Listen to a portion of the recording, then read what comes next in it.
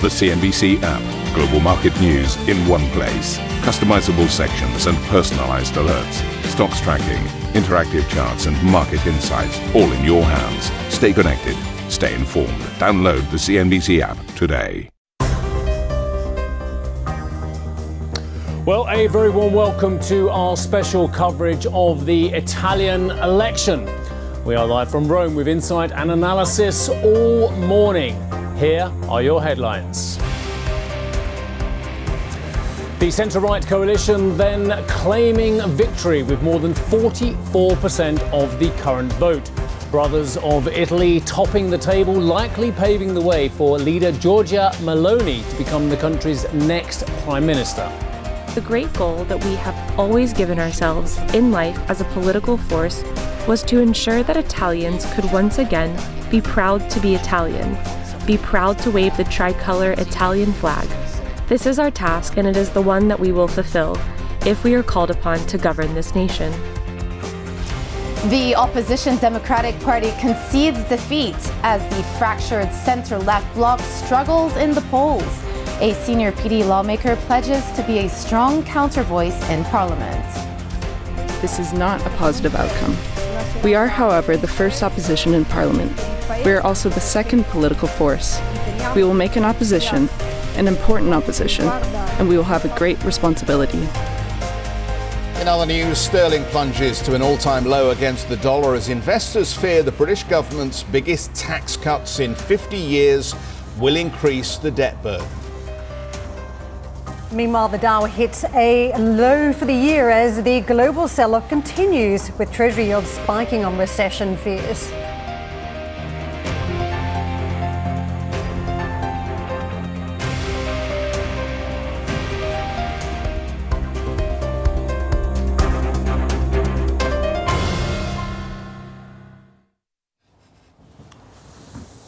Well, quite an extraordinary 24 hours in Italian politics as well. We'll get to the read in a few moments' time, but it was almost anticlimactic last night at the Fratelli d'Italia party, wasn't it? You were there. Mm-hmm. We were there right at the hub, and I've got to say, it was, I don't want to say anticlimactic, but there had been such a strong build-up to that moment, and the polls actually were pretty correct by the end of it. It was, all of the signs were pointing to a centre-right lead for the centre-right coalition. We'll come to that in a few moments' time, because I still have a question about centre-right. It's what we raised at the tail end of last week. And that's what they call themselves. Well, I'm sure they do. Well, that's what they call themselves. And Giorgia Meloni is on track to become Italy's next prime minister, with the centre-right coalition led by her Brothers of Italy, that's Fratelli d'Italia, party on pace to win a majority in both houses of parliament. Slimmed down houses of parliament. Mr Draghi managed to get that one through at least. Meloni would be the country's first female prime minister and the head of what's poised to be Italy's most right-wing government of the post-Second World War era.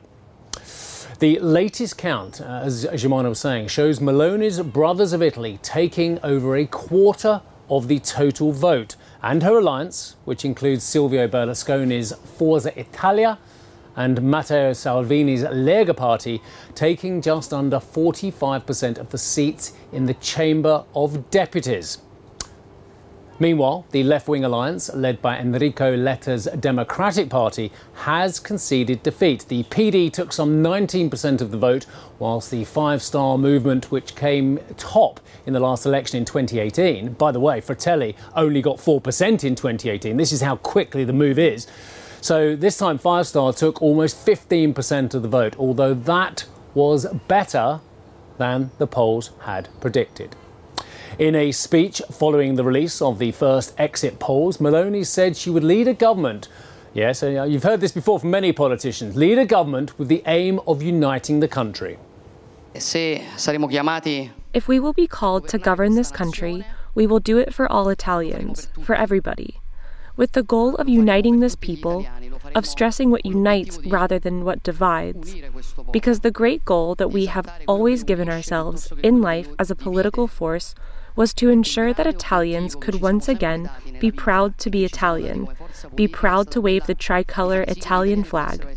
This is our task, and it is the one that we will fulfill if we are called upon to govern this nation. Well, a senior member of the Democratic Party, the PD party, expressed disappointment but vowed to be a strong opposition force in Parliament. In light of the information we have seen until now, we can attribute the victory to the right, taken over by Giorgia Meloni. This is a sad night for the country. This is not a positive outcome. We are, however, the first opposition in Parliament. We are also the second political force. We will make an opposition, an important opposition, and we will have a great responsibility. Well, a lot of people are going to be watching out for the market reaction. BTPs are not quite open yet. They're open for trading in about an hour's time. So first, let's just take a look at how the euro is trading this morning. It is trading slightly weaker to the tune of about, well, barely so, of about 0.01 percentage points. So not so much, but trading down at a 96 handle. Of course, we had that very huge dollar move on Friday, which sent the likes of the pound catapulting lower, but also we see a little bit in the euro today. I've got to say, Steve, I don't think the reaction in euro today is in reaction to the results that are coming out of Italy. I don't think so. The strength in the dollar we're seeing is just a continuation of the move we had last Wednesday out of the FOMC, and obviously that very big move we had in the pound on Friday. Yeah, exactly. And I think you're spot on there as well. There are two things going on. There are the events that are going on in Europe, which are very specific to Kwasi Kwarteng's budget, and indeed to what we're seeing here with Fratelli having a historic win last night. There is no doubt about it that there was a historic win. But the thing is, it was very well forecast, the events in Italy as well. We've seen this coming for a very long time. In fact, the polls have been consistently right. And bearing in mind how bad the polls were on Brexit, how bad the polls were on various elections, including the United Kingdom, bad the polls were on Trump as well. You have to say that the Italian pollsters all year long have got this right. So hence the reaction to something which is a known unknown. We know that Fratelli is getting in. We know that Meloni is going to be the Prime Minister. And, of course, that is dependent on Giorgio Mattarella as well. It's the President who decides who's going to be the Prime Minister. But the fact remains, there is no great surprise. There's a lot of concern, but no great surprise in the events of the last 24 hours. Indeed, on Friday, when we were talking about it, the last exit polls, which we've obviously been in a blackout period the last 2 weeks, did point to a win of north of 45 percentage points. And the latest numbers, they're still coming through, but they're still pointing to about 45 percentage points support for the centre-right coalition, which, again, puts Fratelli d'Italia in the prime position and Giorgia Meloni to be the next Prime Minister. That is the President's decision. I just want to take a step back, Steve, because I really think we need to take a moment to talk about how far FDI, Fratelli d'Italia, have risen since the last election. You mentioned it yourself. 2012, the party was technically formed. 2018, they barely got 5%. They got 4.3% in the elections. Here we are today, sitting at 25%. That tells you 1 in 4 of the people who actually showed up to vote yesterday did vote for Fratelli d'Italia. And we've talked a lot with Karen and Jeff as well about why they have been so popular and this tendency in Italian elections to give support to these populist parties, and we're seeing it yet again. We saw it with Lega, we saw it with Five Star. Both of they did extremely well in the last elections. If you look at the results yesterday, also pointing to some loss of support, and you just have to wonder how long they can maintain the support at the public electorate level. I think you're spot on, and I think there's two things that could happen to this, which we're going a step forward. Now, you've got to step back, because I'll go a step forward. I would say that Giorgia Meloni will form a government as well. It seems almost inconceivable unless there is a start of friction, which we know is under the surface between her and Salvini, possibly with Berlusconi, unless that comes to the fore too quickly. I don't think it will. I think most the smart people here in Rome and elsewhere believe that she will form a government as well. But what kind of government? Because as we've seen, and we've talked about this before, when governments come in, they promise beforehand to the voters they're going to be completely different. They're going to be shaking up the establishment as well. We've seen it in Greece, we've seen it in Italy, we've seen it with Mr. Trump, we've seen it with the Brexiteers almost as well in the United Kingdom as well. But very often they are tamed by events, they are tamed by circumstances, and they are tamed by their partnerships and commitments to those partnerships. And in this case, of course, with Europe as well. Now, whether that remains to be this case or not this time, and whether it's different, that would be very interesting. But the history suggests in this country, whether it's Forza, whether it's Lega, whether it's Five Star, and possibly with Fratelli, that actually support can erode and move very, very quickly as well once you are in government. And actually the realities of governing become that much more difficult than the campaign promises. And it's interesting to your point, Steve, because oftentimes the lessons or the most sobering times of governing for these political parties, the ones that you just listed, are the times where investors actually take a bet against the local government market. So, in these times of stress, you've seen BTPs tend to widen out on that spread versus Germany. We've talked about it, not just an absolute yield level, but back in 2018, that spread got to about 500 basis points at the peak of the crisis. 300 basis points, 2018, peak of the crisis, 500 basis points. Right now, we're sitting at 220. There is one thing, though, working in Maloney's favor right now, which is the huge amount of backstop there is supporting this market. Which is the TPI, not the AFT now. It's not the Transmission Protection Instrument. We love an acronym, don't we? So there is the backstop of the TPI instrument. Which one? Is that implicitly keeping the spread over bonds at what, 250 maximum? Exactly. It's implicitly around there, so long as Italy stick to the fiscal rules as described by the EU. So it's all part of the same parcel here. And it's kind of implicit in that anti-fragmentation tool that so long as Italy do keep a check on their public finances. Well, we've done something there, and I don't know if you've noticed what we've done. We've transitioned seamlessly between saying that as long as they play ball with the EU, but actually it's as long as they play ball with the ECB as well. So the ECB and the EU being seen as one and the same now, despite the independence of the European Central Bank, because von der Leyen, and when she's talking about rule of law and democracy, or whether she's talking about adhering to the terms of the National Recovery Plan, of the 200 billion euro loan. She said, what is it? We have the ability to make very difficult decisions, that we have the tools available to us as well. But it's very interesting that we transition, without even thinking there, talking about what the EU can do and the Commission, to what the ECB can do as well. So all these international structures, these cross-border structures, very interesting that they're all watching what Meloni's government does now and saying, well, if you step out of line, it's your democratic right to do what you like, but there are ramifications. Yep, and you see that at both the budget level and the ECB level. One thing also that I want to add is, look, I've been here the past week, as you know, and we've been talking to various lawmakers, and I've spoken to several from Fratelli d'Italia, and one thing they have been consistent on, which I think is one of the reasons perhaps we are not seeing such a big market reaction, in addition to the implicit support, is they've been pretty clear about not actually wanting to increase the debt level. It is on their radar. They've said that we are aware of it. I actually asked one of the Fratelli d'Italia lawmakers last week, by the way, do you ever watch low spreads, the spread between Italy and Germany? He said, absolutely, we're on top of it.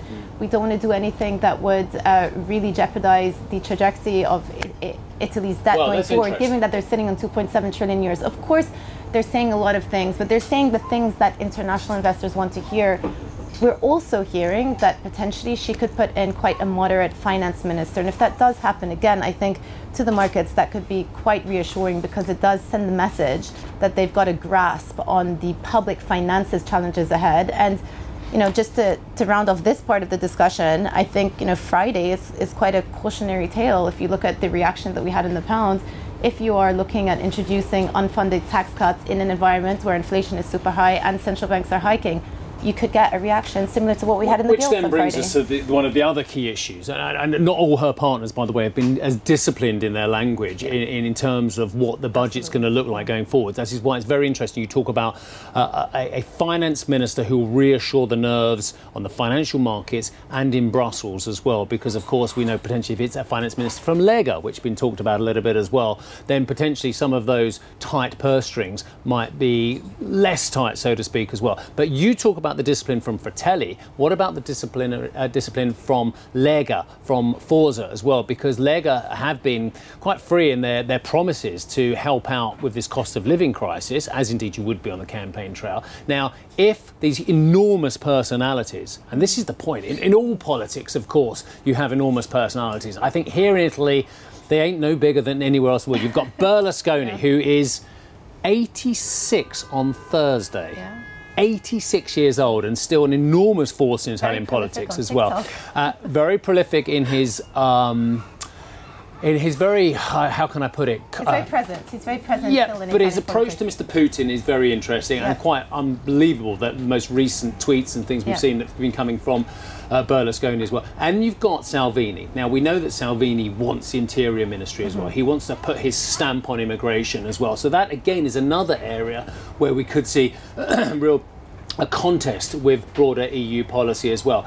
And despite the fact that Fratelli's done very well, Lega could bring this government down, potentially, if it wanted to, in a very short order.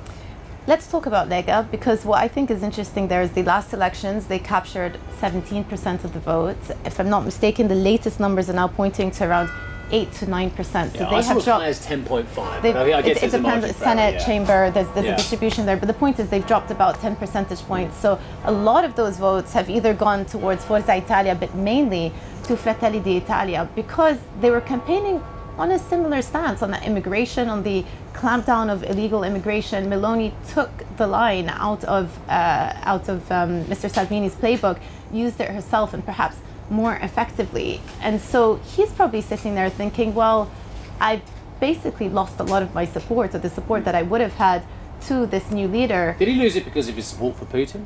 I mean, would you remember that very famous moment, I've really to remember this, there, where he went down to Przemysl, a town that Mike and I had been down on the border between Poland and Ukraine, and he turned up there trying to show his support and look at the problems, and then the mayor of Przemysl pulled out a T-shirt that Salvini had worn, supporting Putin as well. So that's a very ambiguous place for, I think you raised Salvini to be as well. Point. All I wanted to say about Salvini is that I think in order for her to appease him, he's probably going to ask for that interior ministry, and that is the perception over here, that he probably will end up in that post again. But then there's a collision course again with Europe, isn't there, straight away?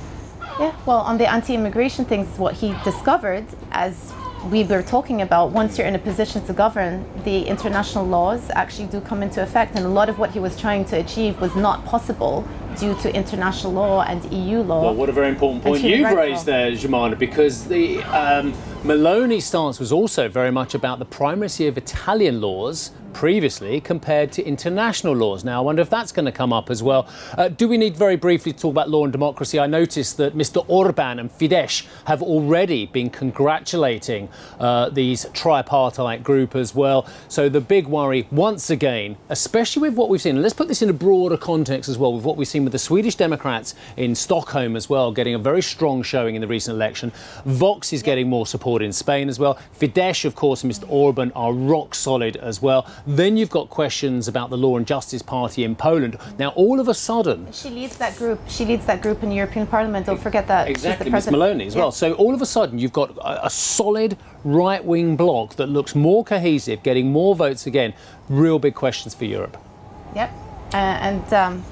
We're not going to get all the answers today, but certainly we will raise the issues. Well, hopefully we've raised some of the issues anyway. But Jeff, good morning to you. I hope you're very well, my friend. Let me hand it back to you in the studio. Terrific coverage, guys. Thank you so much for that. And I think it is going to be fascinating who comes out first to offer their support and reassurance. I saw Marine Le Pen had also been on the wires talking about, what did she say, a lesson in humility to the EU. So after Mr. Orban and the Vox Party, who else will be lining up to congratulate Giorgia Meloni? It'd be very interesting to see that.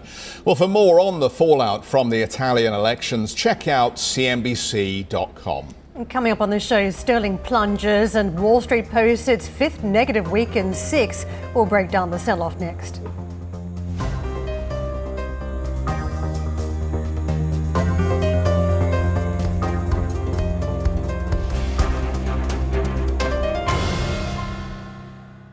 Ambition to me is about doing better. I think ambition creates a pathway. The best advice I can give to someone starting off a career is don't have a career, have lots of careers, try loads of different things. Talk to people and put your ambition out there. I don't feel that I've hit peak ambition because it's a learning journey. CNBC is where ambition meets opportunity. What does living ambitiously mean to you? Hear it from our CNBC anchors, reporters and global business leaders on CNBC.com.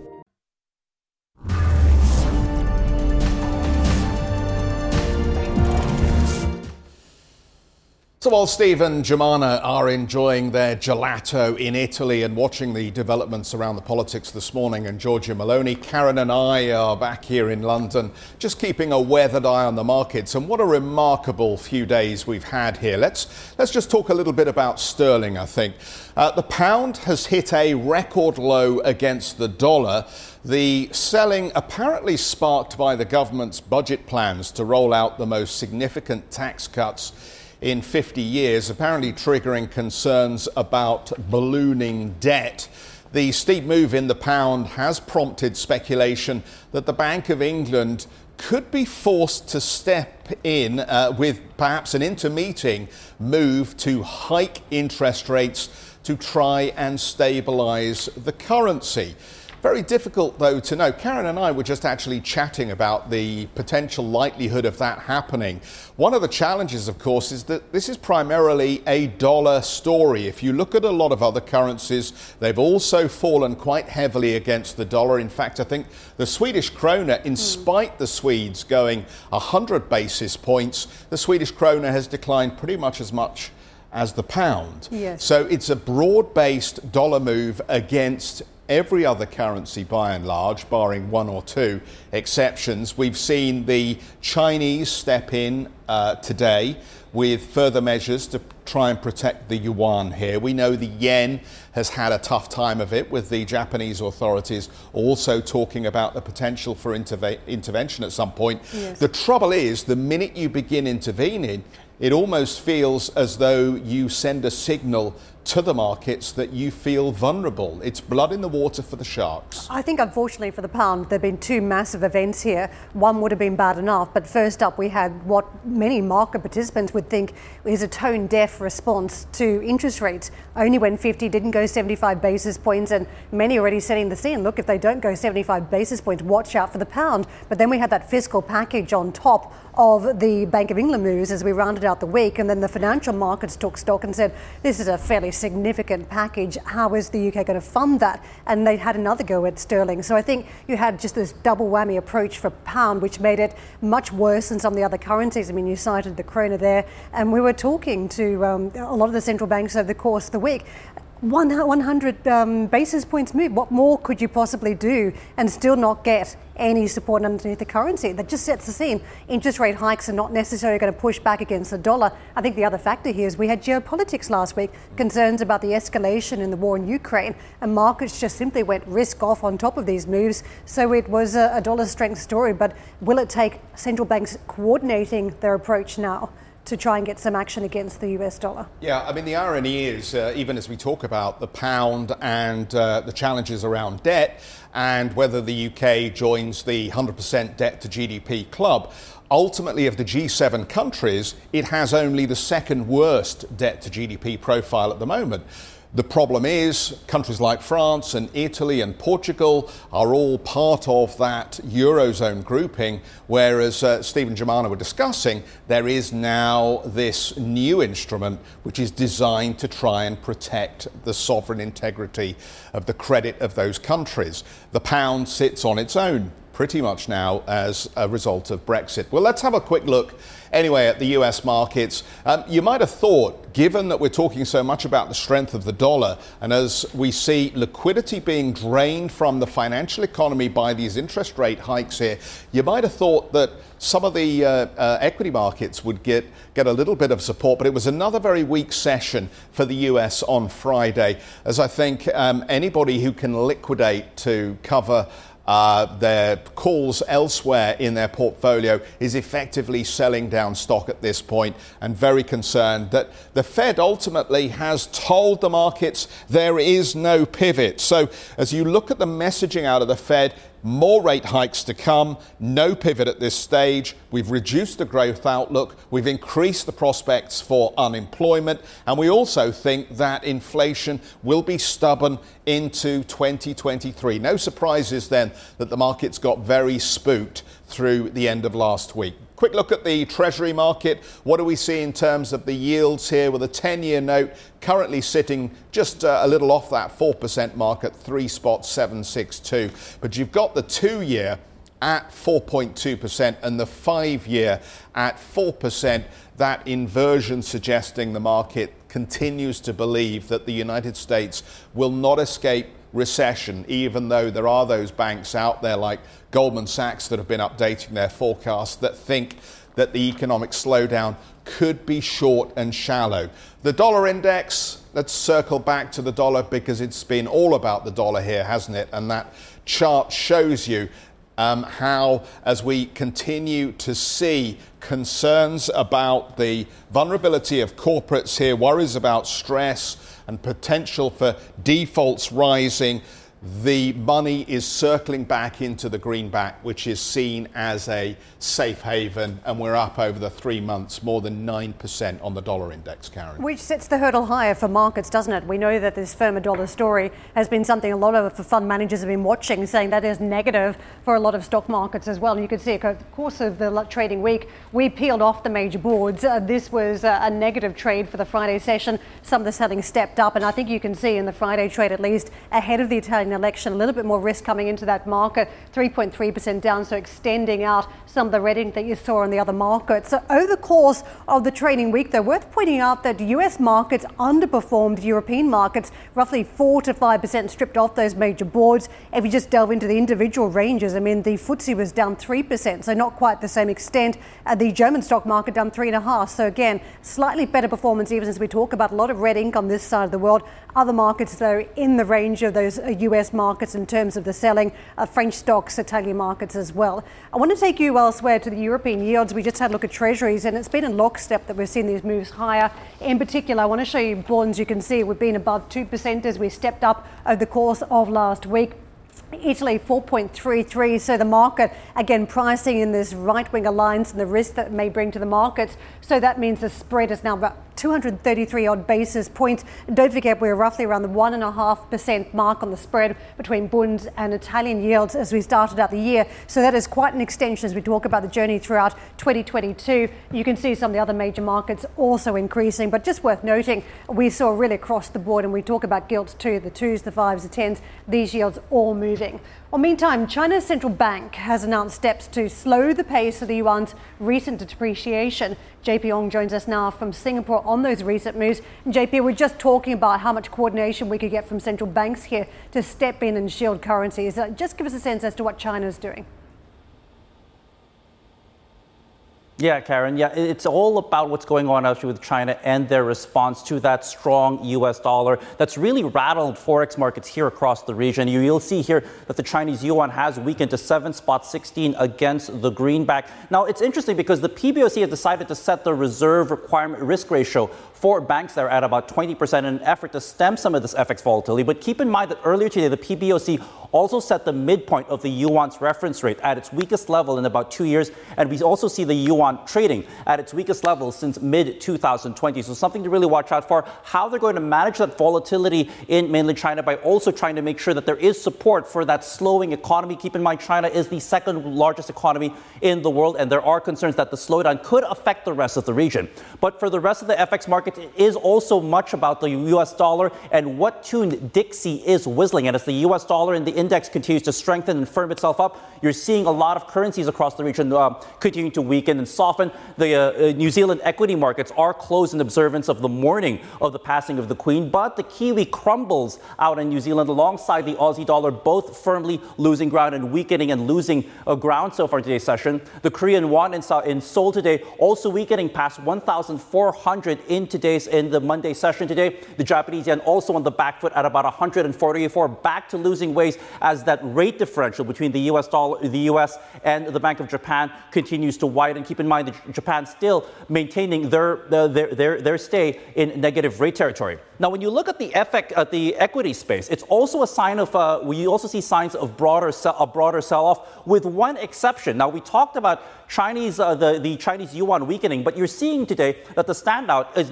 greater Chinese equities. The Shenzhen Composite now firming up by about 0.2% today's session. There is some belief that with the Chinese stocks coming back down to earth and really pulling back, that bargain hunters have started to come out and look for deals, actually. But take a look at how strong the Hang Seng is doing. The Hang Seng Tech Index is doing today, up by about 1.5% at 3,643. XPeng, one of the big EV makers in in China, has announced that they are going to buy back some shares, actually, and this is at least buoying sentiment that perhaps we might see a buyback. We have to also remember that Hong Kong has dropped the hotel quarantine measures there, which has also helped support some sentiment out there. But there are two stocks worth watching out for that might be of interest for folks out in Europe, and that's the two banking stocks, Standard Chartered in Hong Kong and HSBC. Their shares are actually falling tremendously in Hong Kong today. And this also because these two banks, which are headquartered in Europe actually, still consider China as one of their biggest